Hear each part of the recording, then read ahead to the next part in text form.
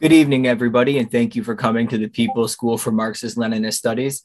Tonight, we're going to be studying the topic of dialectical materialism. Specifically, we're going to be drawing from Marxism and Modern Idealism by John Lewis, Dialectical and Historical Materialism by Stalin, and On Practice and Contradiction by Mao. Okay, so the three sections that we're going to be studying from, that we're going to be going over are, first, we're going to be talking about the history of dialectical materialism. Then we're going to be talking about how dialectical materialism works. Then we're going to be going over the practical application of dialectical materialism. So first off, dialectics. So Hegel, he formulated the main features of the original dialectical method. So essentially, he had a idealistic dialectic, which placed the idea as primary. And so essentially, the original formulation of dialectics was a very abstract, it very much centered the conscious realm over the physical realm. However, Marx and Engels, they took the rational aspects of dialectics and turned it on its head by blending it with materialism. So materialism dates back to ancient philosophers such as Democritus, Epicurus in Greece. That the early materialist philosophers, they actually theorized the basic idea of atoms. And so this was in like ancient civilization, and they were able to just kind of using the materialist method, figure out that matter was most likely comprised of these small particles. They didn't understand stuff like protons or neutrons, but they were relatively advanced. However, unfortunately, the idealist school of thought, as was pretty much led by people such as Socrates and Plato, ended up taking dominance for a long time. And so materialism at first was in a crude form that was called mechanistic materialism. And so that was a very crude form of materialism that actually resembled idealism, which we're going to be going over a little bit in the text that we're about to read from John Lewis. The Hegelian dialectics places the ideal as primary, while dialectics places the material and the objective as primary. Chapter 3, the refutation of mechanistic materialism. A position almost identical with that of idealism has been reached by certain physiological materialists. Bertrand Russell, for instance, who is thoroughly idealist in his philosophy, nevertheless employs crude materialist arguments.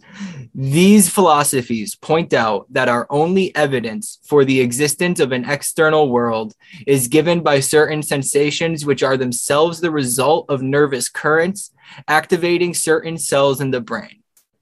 These nerve currents are set up by purely physical stimuli of heat, wave motion, pressure applied to certain nerve endings in the skin, eye, ear, and so forth. Now we have no reason at all to assume that the mental end effect produced by a brain cell at the end of a long chain of physical or physiological events is in any way like the original stimulus, any more than the explosion of a cartridge is like the finger which pressed the trigger. The physiology of the human body and the brain, it is argued, shuts us up to mental end effects. Everything that we can directly observe of the physical world, says Bertrand Russell, happens inside our heads and consists of mental events. The development of this point of view will lead us to the conclusion that the distinction between mind and matter is illusory. Thus, a purely materialistic view ends up as something indistinguishable from idealism. An interesting example, by the way, of the Marxist law of a thing passing over into its opposite, which the footnote there reads, as Lenin said, dialectic is the teaching of how contradictions may be and are identical, how they turn into each other, the one always in the process of turning into the other. Engels, too, has spoken of the moving of opposites in one another's direction. This position, however, must not be confused with the more limited and abstract notion that opposites merely logically presuppose each other. And then continuing the reading, but by a curious inconsistency, as Whitehead has pointed out, The same people who express themselves as though bodies, brains, and nerves were the only real things in an entirely imaginary world base all their evidence on the experimenter's perception of another person's body. But our evidence for the bodies we experiment upon and dissect in order to build up our science of physiology is of exactly the same type as, but weaker than, our evidence for the external world we are asked to deny. These materialists are treating bodies on materialist principles in order to treat all of the rest of the world on idealist principles, and it won't do. An excellent example, we may remark, of what Bosanquet called the meeting of extremes in contemporary philosophy. We have already indicated the reply. If we are quite sure that these end effects are obtained by a physical stimulus falling on a specific nerve ending or sense organ, which can be fully described, as of course can the physical stimulus and its organ, if we are quite sure about the optic and other sensory nerves which we have dissected out and experimented with, and of the brain with its nerve cells, localized functions, visual and auditory areas, etc., all the results of endless experiments, we are surely pretty certain about the existence of, at any rate, that much of the external world. And if we find no reason to doubt that, why doubt the rest? But the argument is, from the other end, so to speak, only Bishop Berkeley all over again. It is not a physiological argument for mentalism, but a philosophical argument, and to that we have already replied. In short, Russell, like the bishop, confuses perceiving and the thing perceived, perception and the brain event. We do not perceive perceptions or even brain events, we perceive objects. To the biologist, no such doubts as to the existence of the external world are likely to occur because unless he is a very bad biologist, he is concerned all the time not with a dead specimen on a dissecting board in whose anatomy he is interested, but with a living organism functioning in an external environment, adapted to that environment and constantly reacting to it. The biologist works on two major assumptions. Firstly, that the animal is aware of its environment and has a most elaborate apparatus of sense organs and responsive mechanisms to keep it aware and to make swift reaction possible. Secondly, he assumes that his organisms do function in relation to a real world and do know a great deal of it, enough of it to react satisfactorily and survive. In fact, if an animal is insufficiently aware of it, the external world will, in the form of the inanimate environment or living enemies, very speedily terminate its existence. The biologist also believes that while even his most primitive organisms possess this awareness and power of response, the most complex, including mammals and man, have developed awareness and response to an altogether amazing degree. Moreover, he knows that in the case of man, we have not only a very subtle and skillful control of behavior in relation to environmental demands, but foresight and self-awareness, of which there is no evidence among the simpler forms of animal life. No biologist, except when he is thinking philosophically and thinking a wrong philosophy, is either a mentalist denying the external world or a mechanistic materialist. For him, an animal exists in relation to a real environment and reacts with it through awareness and the power to know it. All right, so yeah, Marx and Engels took dialectics and they applied a materialist lens, which created dialectical materialism.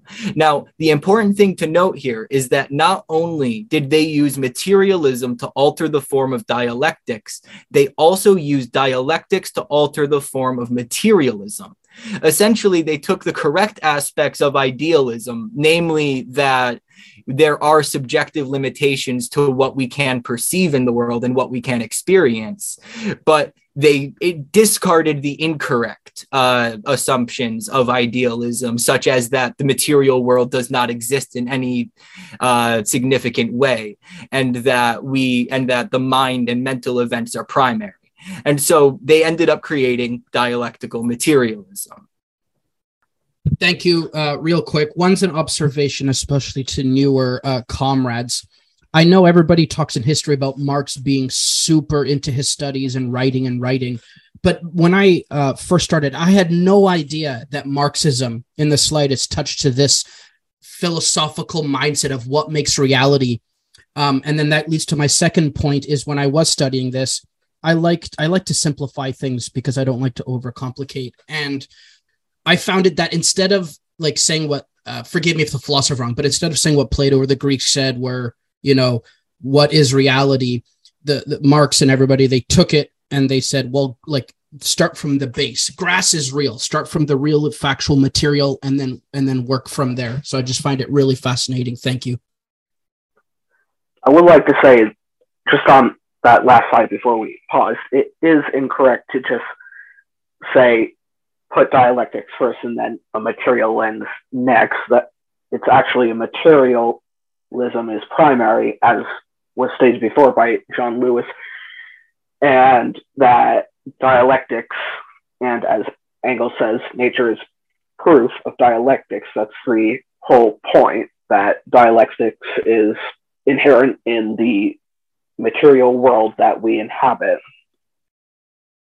Dialectical materialism is probably, the core tenet of what makes Marxism a science. I mean, before, when Engels wrote Socialism, Utopian, and Scientific, I mean, back in the day, there was, more of like an idealist type of utopian socialism, what he would call utopian socialism.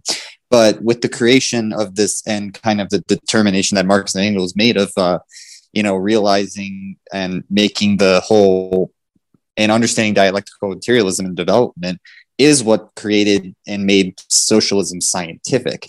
And that being said, I mean, the question that I have is, this seems to be the hardest concept to grasp for anybody studying Marxism. I mean, it took me years to really understand. And do we know exactly why that is? It is because it requires a complete shift in your mode of thinking and interacting with and experiencing the world in order to really grasp dialectical materialism. We are ingrained with, because it's not just a analytical tool, as some people will treat it as. It is a completely different way of experiencing the world when properly applied, as opposed to a metaphysical world outlook, which is what most of us are raised with from birth. So essentially, it is contradictory to some of the basic truths that we're taught as children. And so it requires a decent amount of unlearning and just restructuring the way that we think in order to really get a handle on it, which is part of what makes it so difficult to grasp from the outset. The reason why dialectical materialism for Marx and Engels is because dialectical materialism was already starting to become apparent. It was just not in a cohesive form. And we're forgetting that the reason why this was put into a cohesive form is because we shouldn't omit that practice is primary, not really the thinking at first. So that slide, the slide before last, just kind of blew my mind, just of connecting the biology and something that sounds like very empirical, like an empiricist type of sense, which is not necessarily dialectic. I knew that Marx was really interested in a lot of different philosophies, and he was really interested in Darwin's work and the theory of adaptation. And you see dialectics playing in that, and you can kind of see how historical materialism, which maybe you're going to talk about, is some kind of I don't want to mischaracterize it, but it almost seems like a Darwinist, kind of a Darwinian way of looking at society. What I wanted to ask is something, I'm kind of ranting here, but can you break down that second that second slide about the empirical biology? Maybe I wasn't understanding it, but real quick, yeah, I've been studying this for a long time and I still don't quite understand it. So, if anyone's struggling with it, I mean, that's the point. We need to struggle with this. Can someone break that down to me, that slide on, what was it, the biology and senses? It was kind of elusive to me.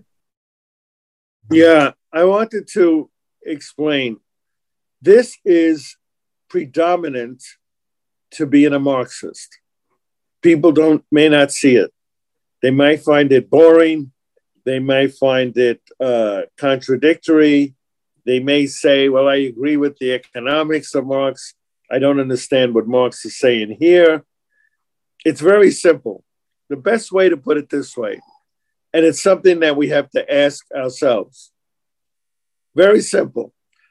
If a tree, and you've heard this before, falls in the forest, and nobody is in the forest, and nobody hears it, that tree falling, did that tree still fall? Or did that tree not fall because nobody heard it? And I think that's an important example, because to say what we use our senses is only real isn't correct. If we're deaf, dumb, and blind, if we don't hear it, if we're not there, does that mean it didn't happen? Think about that. Why is this important? Because Marx says very clearly, and Lenin picks it up, 2 words, subjective and objective. Those words are important. When something is objective, it means it happens, it is there. Subjective is a person's view. Did it happen? I didn't hear it. And I'll leave you with that thought. We're going to the parts of dialectical and historical materialism we're covering from Stalin will help answer your question, I think. But basically, with the biologist section, any biologist who is studying a dissected animal as a thing into itself rather than a thing in relation with its environment is a really bad biologist. On top of that, and then it's just biology is one of the fields where dialectics really shows itself most clearly, because one of the principles of dialectics is that it's present in nature. And so it's something that is inherent to the universe, basically, the process of dialectics. That's something that John Lewis talks about if you read this full text, actually. To really get into it would take a little bit more time than I want to take, because I want to cover the next 2 sections, but pay close attention during the next presentation section. I think it'll help kind of explain that. Yes, thank you. So I hope this question isn't too far off the mark, but I'm trying, or I try to think of ways that I could possibly explain or frame this sort of stuff to like my coworkers, who for the most part are kind of consumed with a sort of like manifest your like reality sort of mentality, which is pretty much just like bootstraps, like, but they say manifest it or something like that, or like if you can dream it, you can do it. And you know, like, to their credit, like, it's good to have like grit and self-determination and those sort of things, but it goes too far to the point where it's basically like everyone, in no matter what their circumstances, has no one but themselves to blame, is kind of the extreme idealism that I think most working people have. And so to the question is like, can anyone recommend a way to explain how to maybe go about explaining this in layman's terms? Show, don't tell. I honestly wouldn't recommend just starting from explaining the dialectical materialism. I would start by like pointing out the contradictions in there, apply the dialectical method to what they are saying, basically. The term dialectics actually comes from an old method of discussion and debate, which was reliant on pointing out the contradictions within somebody's argument and then using those contradictions to reach a correct conclusion. And so essentially pointing out the contradictions in their thinking and how they contradict with both themselves and material reality would be a good place to kind of get them to start questioning it. And then from there, just like basically if you master it and you actually get good at applying it yourself, you can walk them through the process of looking at things through a dialectical materialist lens so teach them by doing it with them, basically, is the best way I've found. It's very difficult to explain to somebody outside of a context like this with other Marxists. If it's just like a lay person, then doing it with them is really the best, like hold their hand through the process, basically, is the best advice I could give. Yeah, I'm glad I'm able to get in before the next section because of the text that we looked at by John Lewis, I wanted to ask the question, Can somebody explain who John Lewis is and why his opinions on this would matter? He was a British communist back in the early 1900s. I actually don't know too many specifics about it besides that. I just know that the book was sent out with my new members packet, and I loved it when I read it. Hi, yeah. I was wondering, one of the things that I was very curious about whenever I first read something about dialectics was how they explained how Marx and Engels took the rational kernel from Hegel, and then took the inner kernel of materialism from Feuerbach. Is there anyone that can help clarify that? Thank you. Feuerbach was one of the prominent materialists at the time when Marx and Engels formulated dialectical materialism. So essentially, it was just it was like what we were talking about in the presentation, where they took what was correct from each and then took materialism and applied dialectics. And so that's essentially what that was. I had a couple things I wanted to say, but I'll keep it short. First thing, Darwinism is a causal reaction. It is not a dialectical reaction. It is a vulgar reaction. A happened, so therefore B happened. It does not take into consideration the metaphysical output or the idyllic output or the personality output of these animals within the conditions that they live inside of, nor the role that they play within the ecosystem. It essentially just states that, okay, they need to develop this thing in order to survive. It's not dialectical. It is vulgar. And if you really want to get into the idyllic side of this dialectic, you should pick up Introduction to Hegel by Kojev. Very good book. Or you can read Hegel. The Philosophy of Right by Hegel is a good book. But there is, again, it's really out there. But it does introduce you to this more,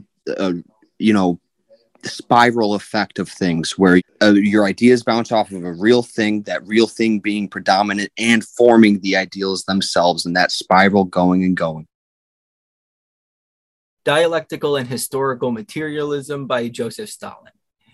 So we're going to be reading a couple of different sections from the text. They're not in order. Well, they are in order, but they're not all connected. So each slide won't just be immediately following the previous one.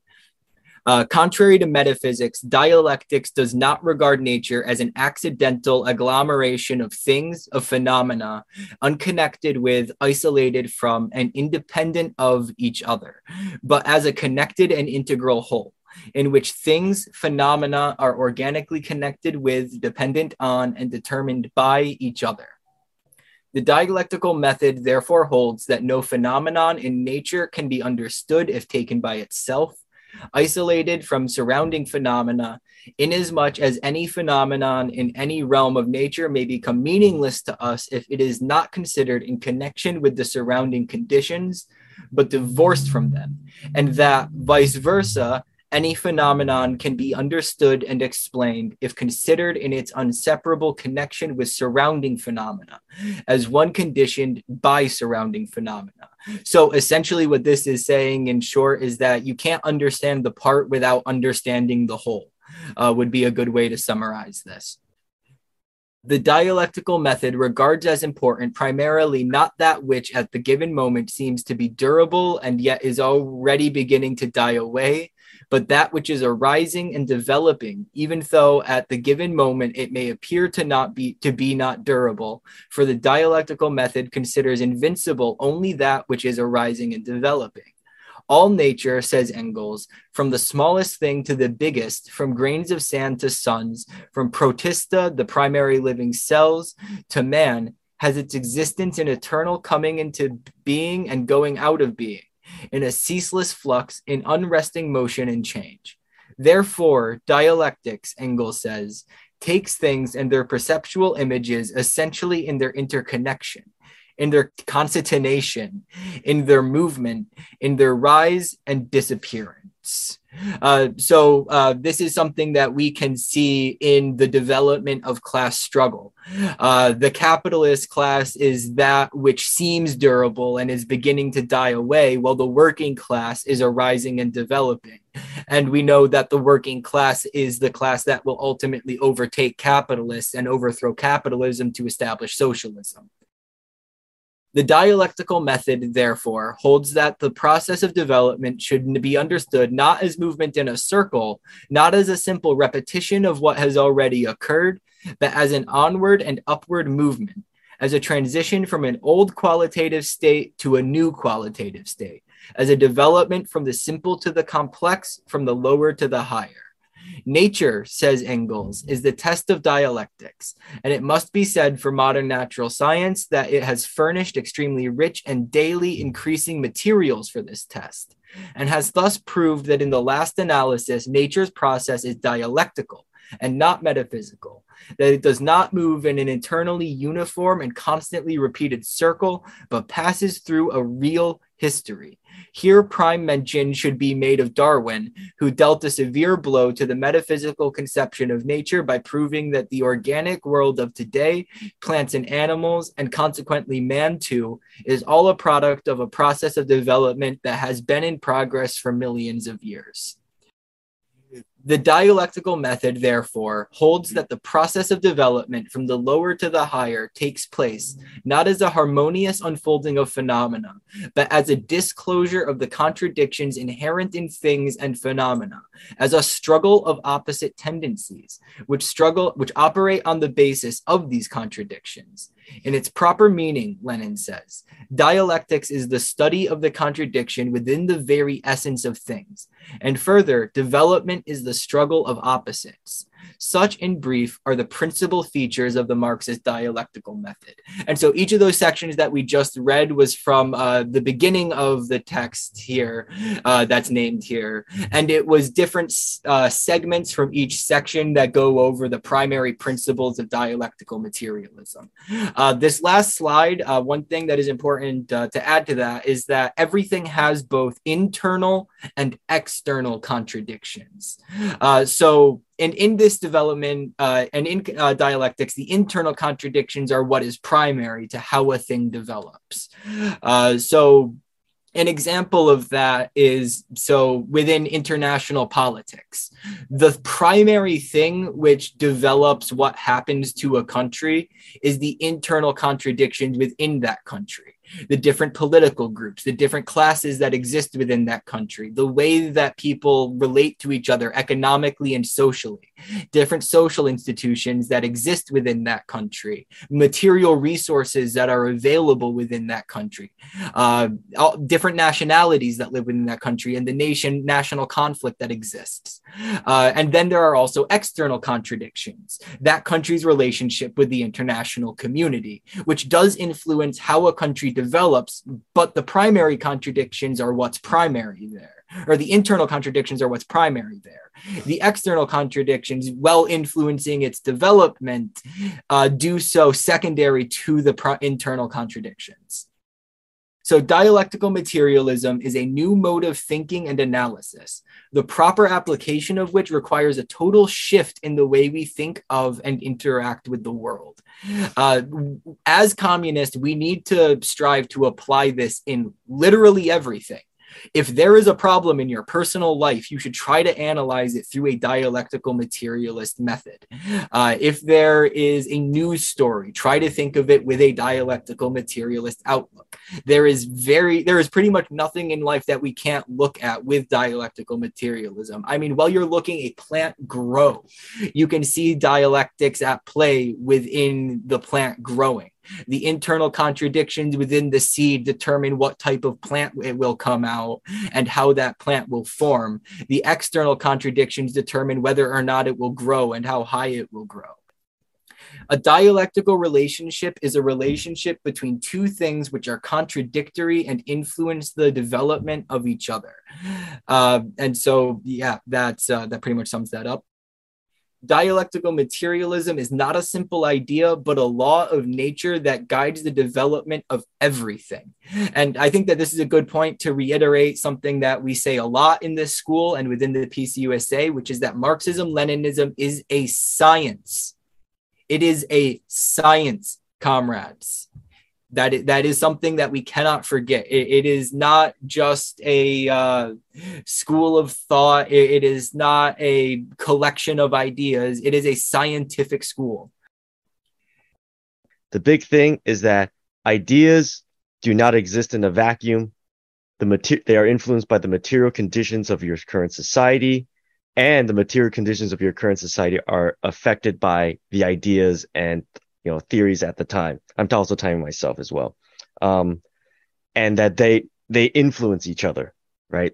If you think of it as a spiral, think of it essentially that you have an idea and something happens that questions the idea. There's a counter thesis statement, an antithesis. Well, if there's one of those two has to be right, or both of them are wrong. Those two ideas then have to meet. And then out of that synthesis comes a new idea. Either one of the two idea wins, or there's a new idea that comes out that is a sort of synthesis of both of them. And that's how we, Marxists view society, as through a dialectical materialist lens. That's the really big picture of it, to put it very simply. And to answer the second question, I hope are ideas and materials separate? No. They both influence one another. They're both part of class, and they both affect one another. Thank you. That's all. Yes. My first question is, why can't we just analyze the world through a scientific lens? Why does it have to be a specifically dialectical materialist lens? And then responding to the question about can a Christian be a dialectical materialist? I would say that the fall or the curse, whatever you want to call it, is the reason that the world operates in such a dialectical way where nothing exists without opposition and contradiction. As for the materialist part, I would say no, absolutely not. I don't think that they're compatible. That's just my take on it. That's all. And then, as for can ideas and material exist without each other? Obviously in a religious worldview, ideas came first. In a strictly materialist, material came first. So I don't think there's a simple answer to that one. All right, thank you, comrade. And to briefly answer your first question, looking at the world through a dialectical materialist lens is looking at it through a scientific lens. Dialectical materialism is essentially the scientific method advanced, to put it in a very crude way. But yeah, science is dialectical and it is materialist. Dialectical materialism is a scientific method of analyzing the world. Yeah, first of all, I would like to say that J.V. Stalin's pamphlet is riddled with errors because, first of all, he fails to mention and he places contradiction last. He decides that things are arising from the new in contradiction with the old. That's incorrect. It's the struggle and unity of opposites which results in the destruction, say, in a proletarian revolution, the overthrow of the bourgeoisie. That's the main point of dialectics. The problem is that the rest of the pamphlet, and I don't recommend, in fact, we should get rid of J.V. Stalin's dialectical and historical materialism from the world as soon as possible, but the rest of it is filled with Aristotelian metaphysical boxing, and the problem is that it also lays an idealist basis, not calling Stalin an idealist.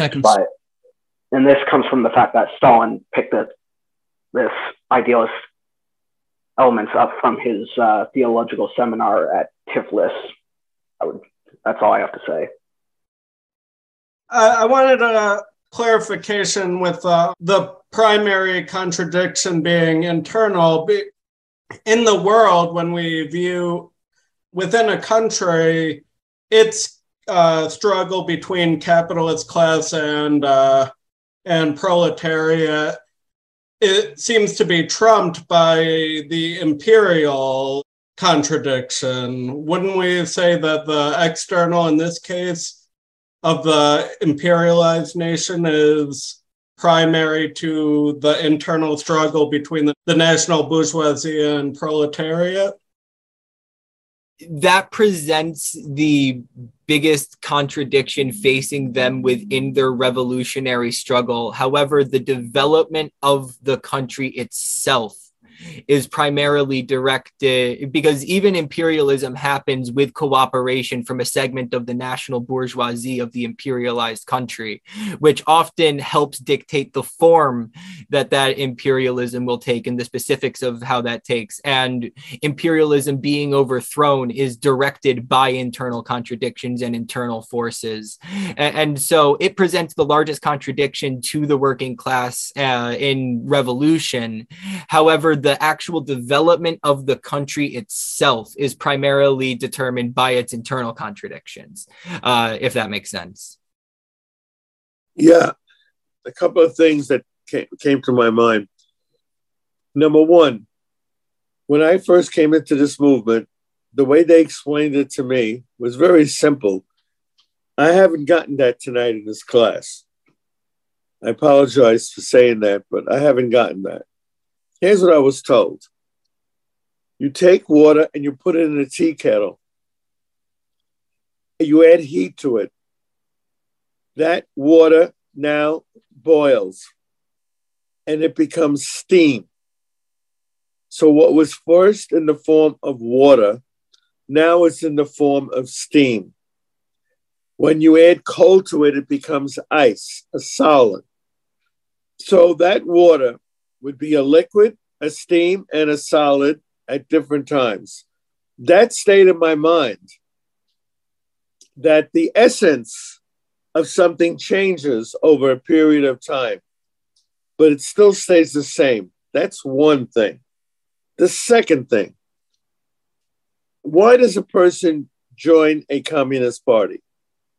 Italy, Ireland, United States, they join because they agree with the economic analysis of that society of capitalism.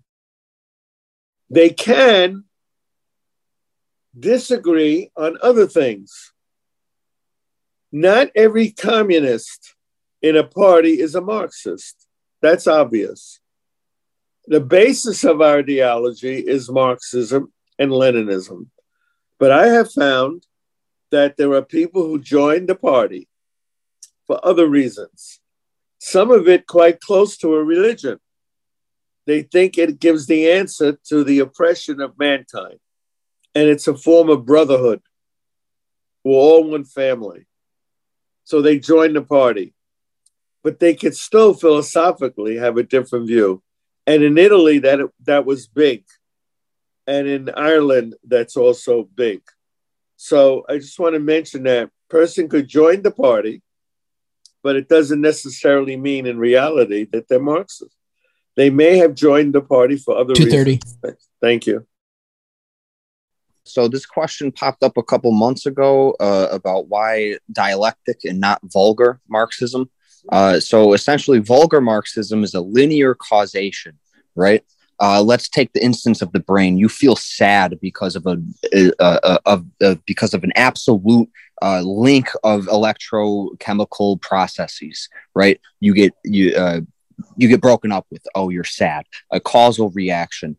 It is not taking into consideration the evolutionary process that occurred to form your human brain in the form that it takes currently. It does not take into consideration the effect that the society you live in and the role you play in that society has on that formation of your brain. So yes, things might appear to be empirical or Platonian, but indeed there is an aspect of Aristotelian or idealist processes there that lie in contradiction with the materialist world. Now, the materialist world might be predominant here.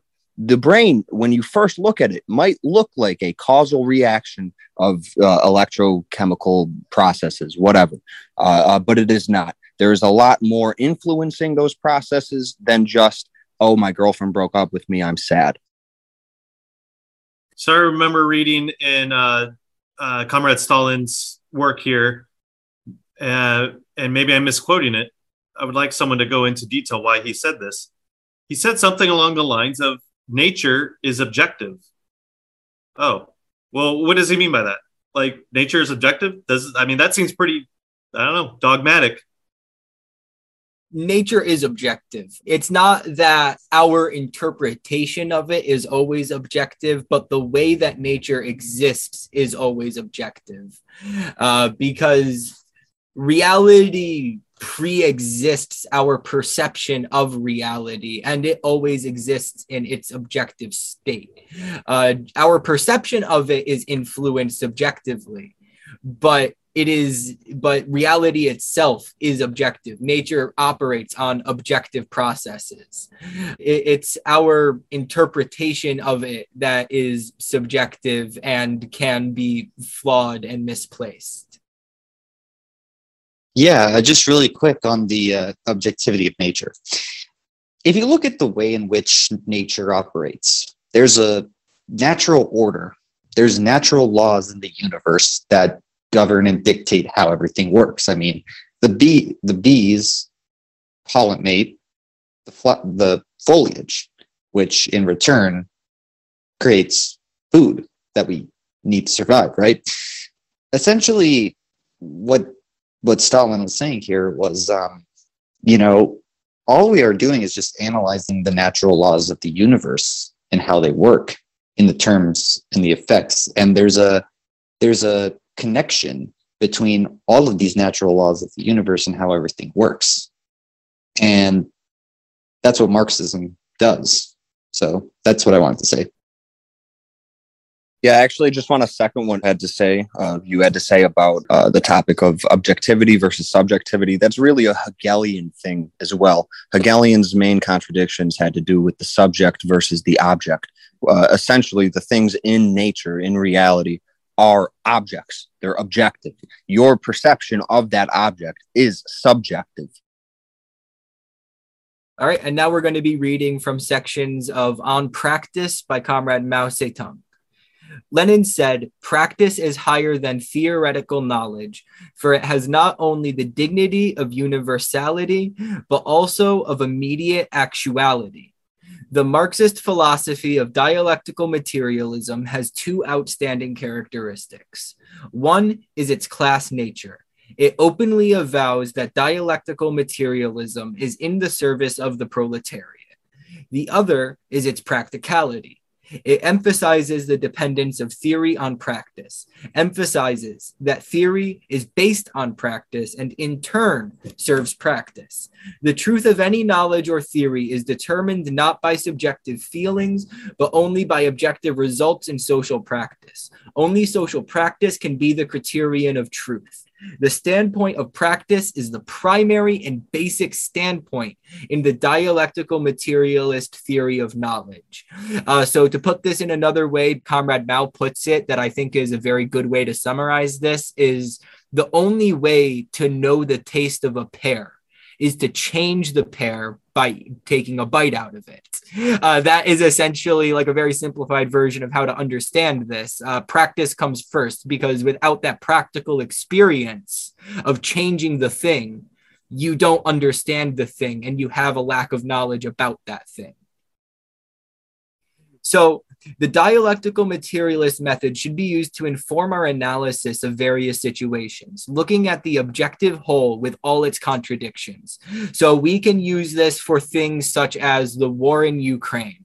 We can use this for things such as strikes at home. We can use this for things such as local elections that are happening, to critique the different politicians that are running in different ways. When analyzing a situation, we must first engage in the action of trying to change a thing, or study those who have, and then analyze the results. And to put it in another way that Mao put it in a different text, no investigation, no right to speak. You need to thoroughly investigate something before you actually come out with an analysis of it. Otherwise, you don't actually understand it. And so in any analysis, the objective reality must be primary. That which is arising must be placed before that which is decaying. And we must understand things as a whole through their internal and their external contradictions. It's not enough for us to look at one part of an issue. We have to look at the whole thing and its parts. The most ridiculous person in the world is the, quote, know-all who picks up a smattering of hearsay knowledge and proclaims themselves the world's number one authority. This merely shows that they have not taken a proper measure of themselves. Knowledge is a matter of science, and no dishonesty or conceit whatsoever is permissible. What is required is definitely the reverse, honesty and modesty. If you want knowledge, you must take part in the practice of changing reality. If you want to know the taste of a pear, you must change the pear by eating it yourself. If you want to know the structure and properties of the atom, you must make physical and chemical experiments to change the state of the atom. If you want to know the theory and methods of revolution, you must take part in revolution. I am not sure I can handle it. We often hear this remark when a comrade hesitates to accept an assignment. Why are they unsure of themselves? Because they have no systematic understanding of the content and circumstances of the assignment, or because they have had little or no contact with such work, and so the laws governing it are beyond them. After a detailed analysis of the nature and circumstances of the assignment, they will feel more sure of themselves and do it willingly. If they spend some time at the job and gain experience, and if they are a person who is willing to look into matters with an open mind and not one who approaches problems subjectively, one-sidedly, and superficially, then they can draw conclusions for themselves as to how to go about the job and do it with much more courage. Only those who are subjective, one-sided, and superficial in their approach to problems will smugly issue orders or directives the moment they arrive on the scene, without considering the circumstances, without viewing things in their totality, their history, and their present state as a whole, and without getting to the essence of things, their nature, and the internal relations between one thing and another. Such people are bound to trip and fall. Okay, again, we were all brought up with axioms or sayings.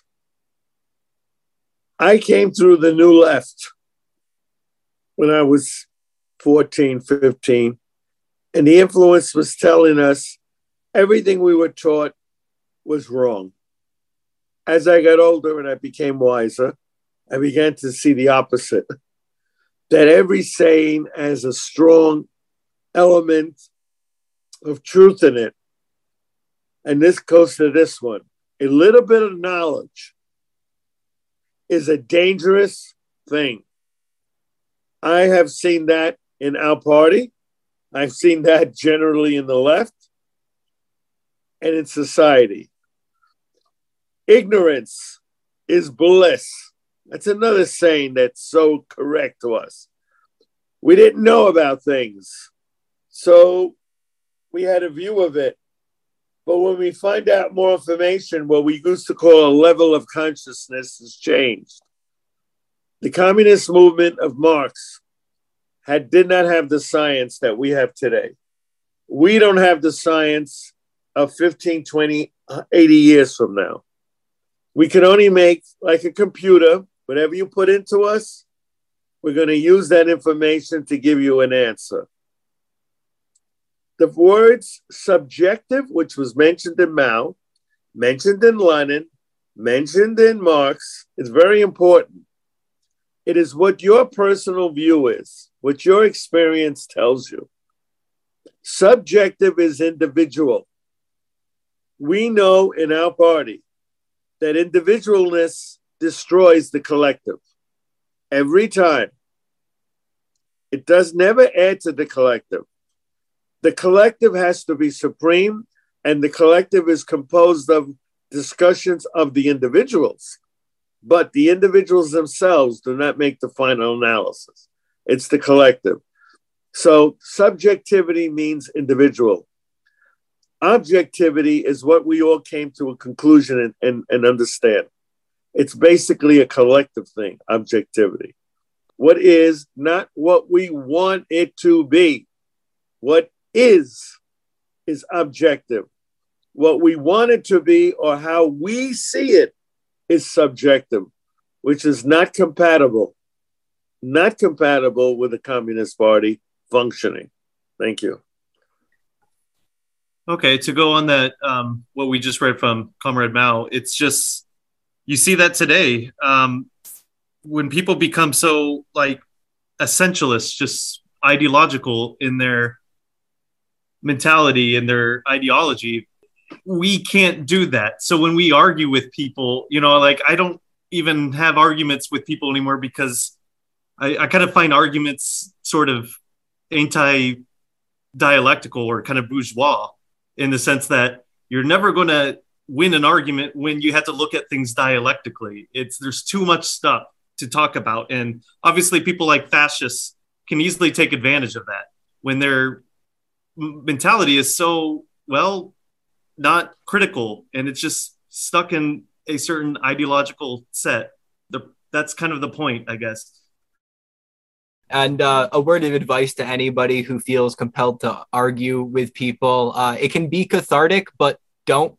It's non-productive, it's performative, and there's a saying that I really like: arguing with somebody who's willfully ignorant is like playing chess with a pigeon. It doesn't matter how good you are at chess, the pigeon is just going to shit on the board, knock over all the pieces, then strut around like it won. Yes, now this is the text I would actually recommend as compared to Stalin's. Because, as said, we need to actually, as scientists, enrich our knowledge through the primary mode, which is practice. Also, read on contradiction. That's the other part I would recommend.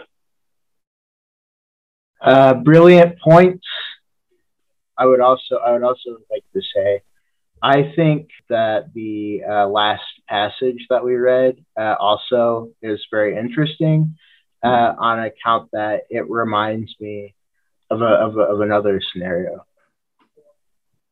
Yeah, I think one of the things that sort of helped me kind of understand dialectical materialism a little bit better is really just reading about the modes of production and how those arose, you know, how we went from sort of like primitive communism and nomadic culture into slavery, into feudalism and that type of stuff. I feel like if you read along like how it is that that's broken down, it gets you into the mode of thinking about like, what are the primary contradictions in the society and how does that struggle lead you into the next phase of production, which is really what dialectics is. It's the supreme social science in that it studies the mode of production, and the mode of production guarantees the reality that we're currently existing in.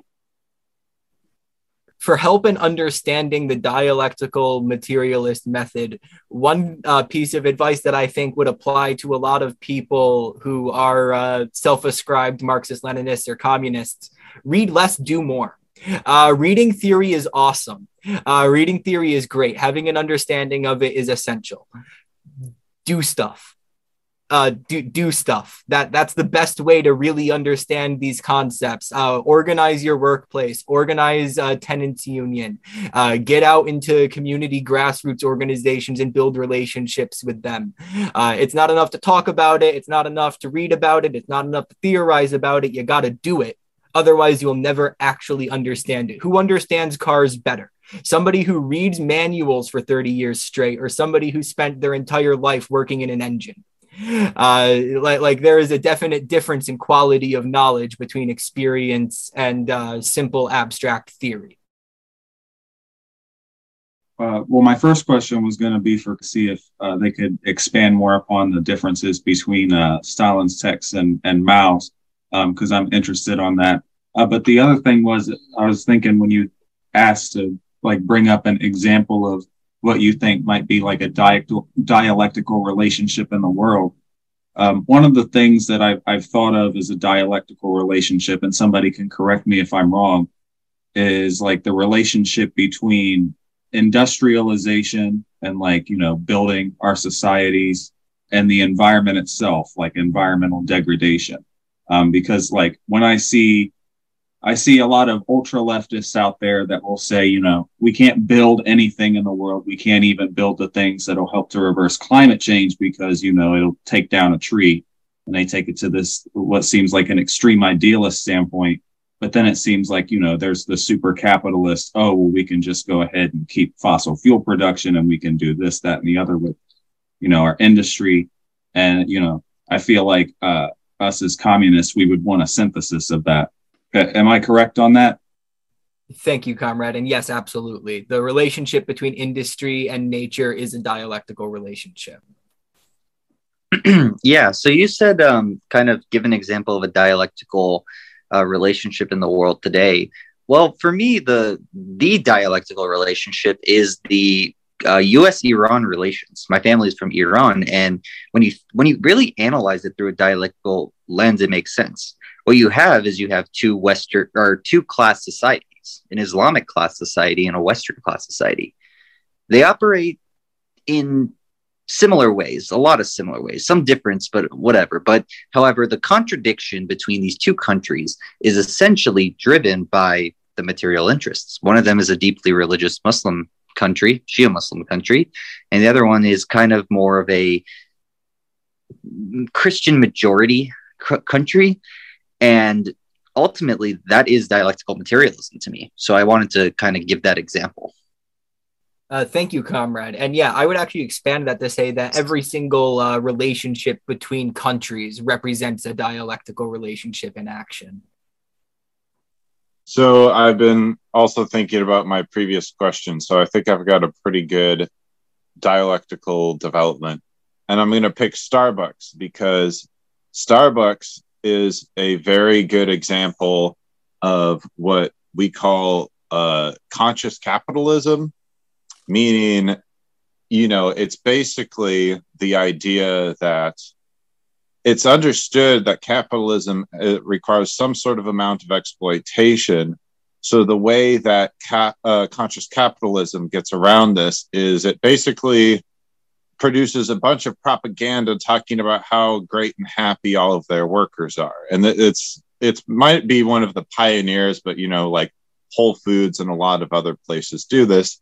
And what they reap from this is they get to charge everybody an extra $1 for their coffees so that when they go in, they don't feel like crap because they have some schmuck behind the cash register who's overworked and underpaid. At least that's the sort of farce. The reality is they're also staunchly defending that you can be a good company and still be for profit. And 90. That's the first contradiction, is that's false. So then all of the workers still get screwed over and overworked, underpaid, and then exposed to deadly viruses, so on and so forth.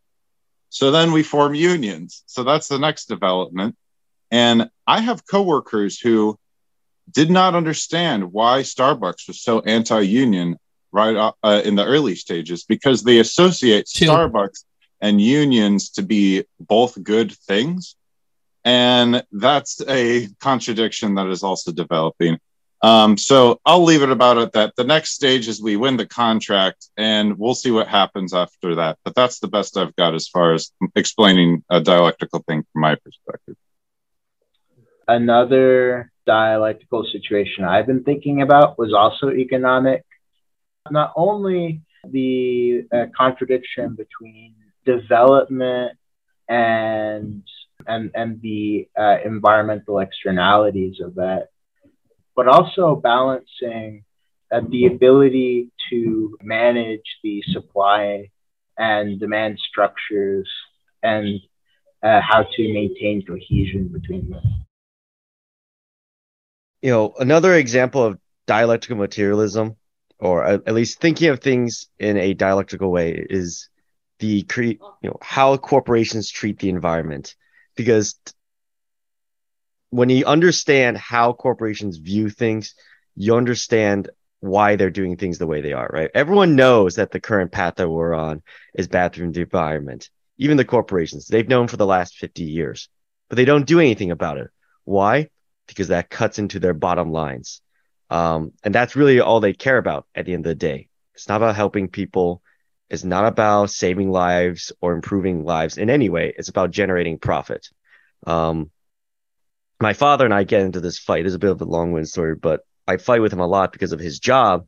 He works for the pharmaceutical companies, and his job is to apply mathematics. He's a brilliant man, PhD, everything, but he uses his statistical knowledge to essentially decide whether or not it is worth it for a company to release drugs based on the number of people it will kill.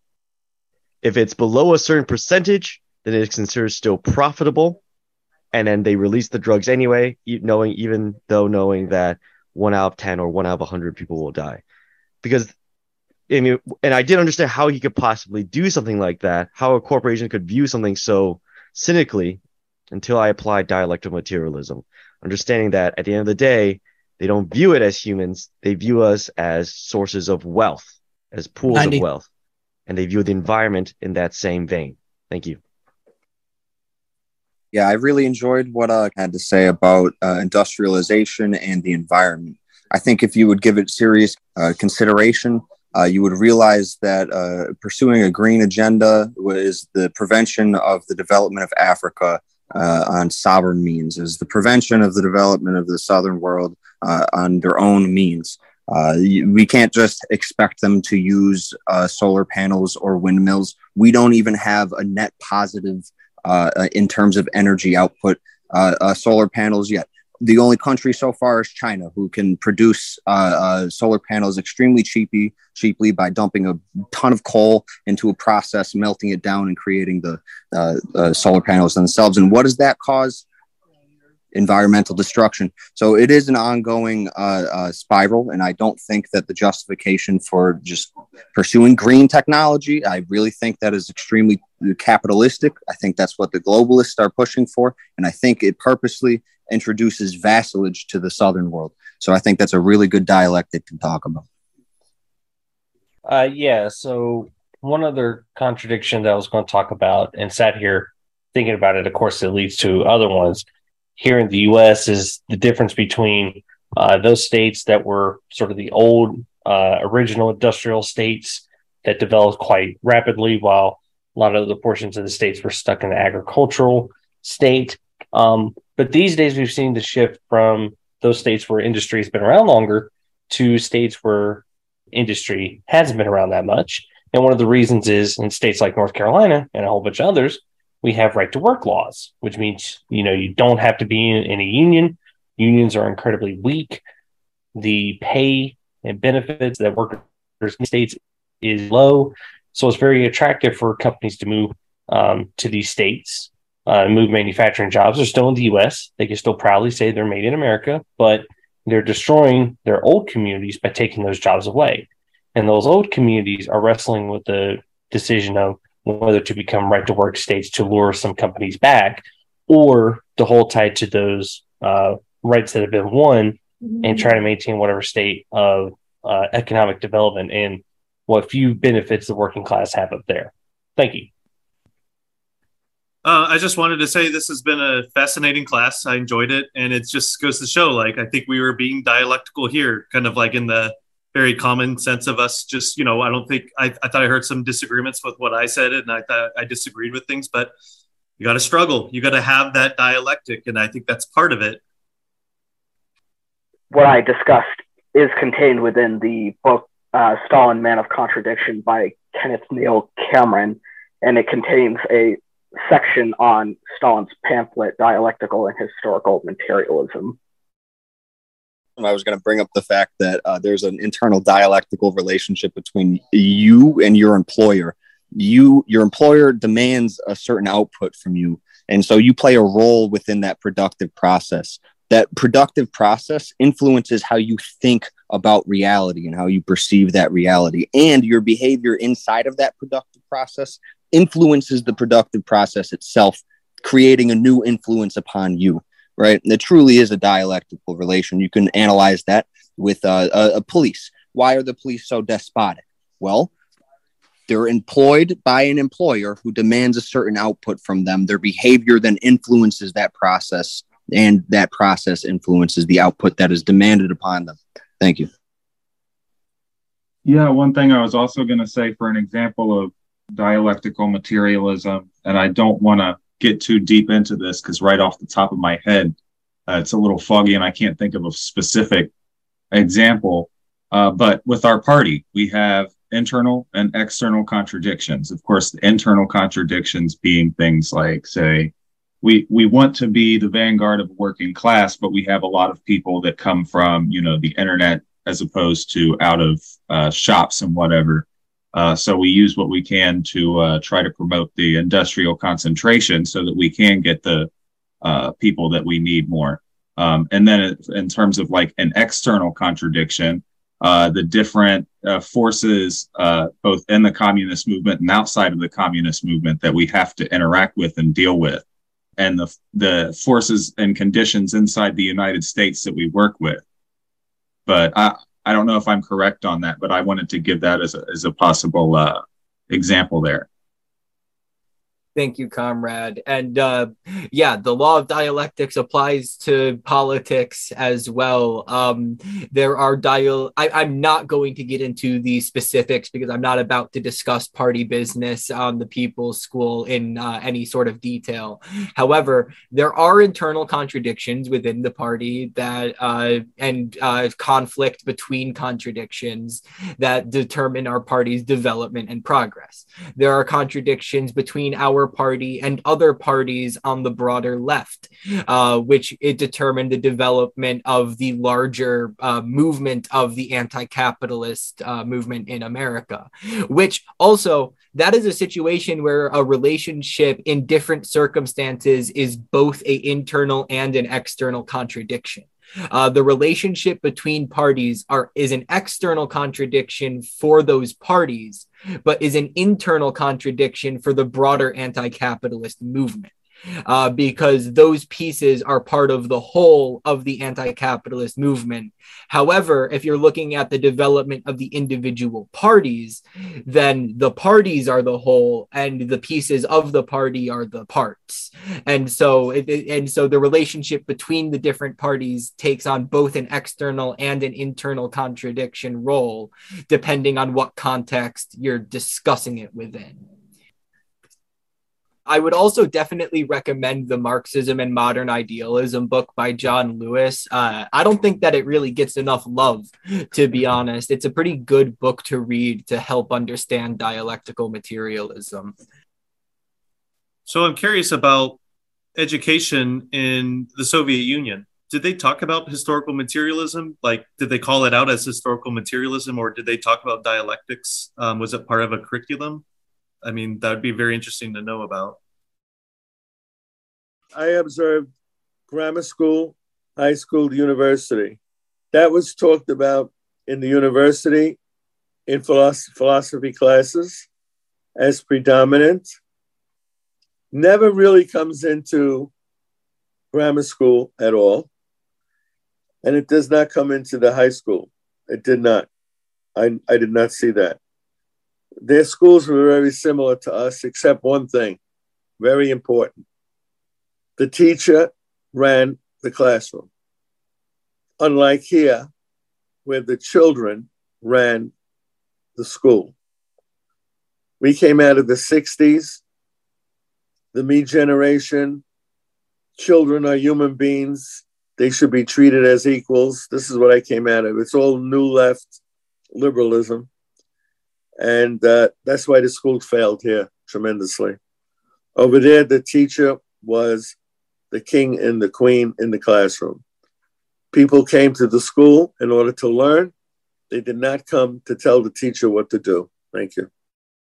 Thank you, comrade. And if I may add briefly to that, I do know that in the PRC, I don't know about high school or anything like that, but I do know that in their universities, they offer courses on stuff like this. I believe that there's a comrade in our own party who was actually educated in China and has a degree in Marxist philosophy or something like that. So they do have courses like that over in China at the university level. I don't, Comrade Angelo knows more than I do about the education system of the USSR, but I do know that about China. I have nothing to say to class tonight. I think it was a class that was needed. And we were talking about having classics in our school. And this class tonight was such a one. Thank you all for joining us.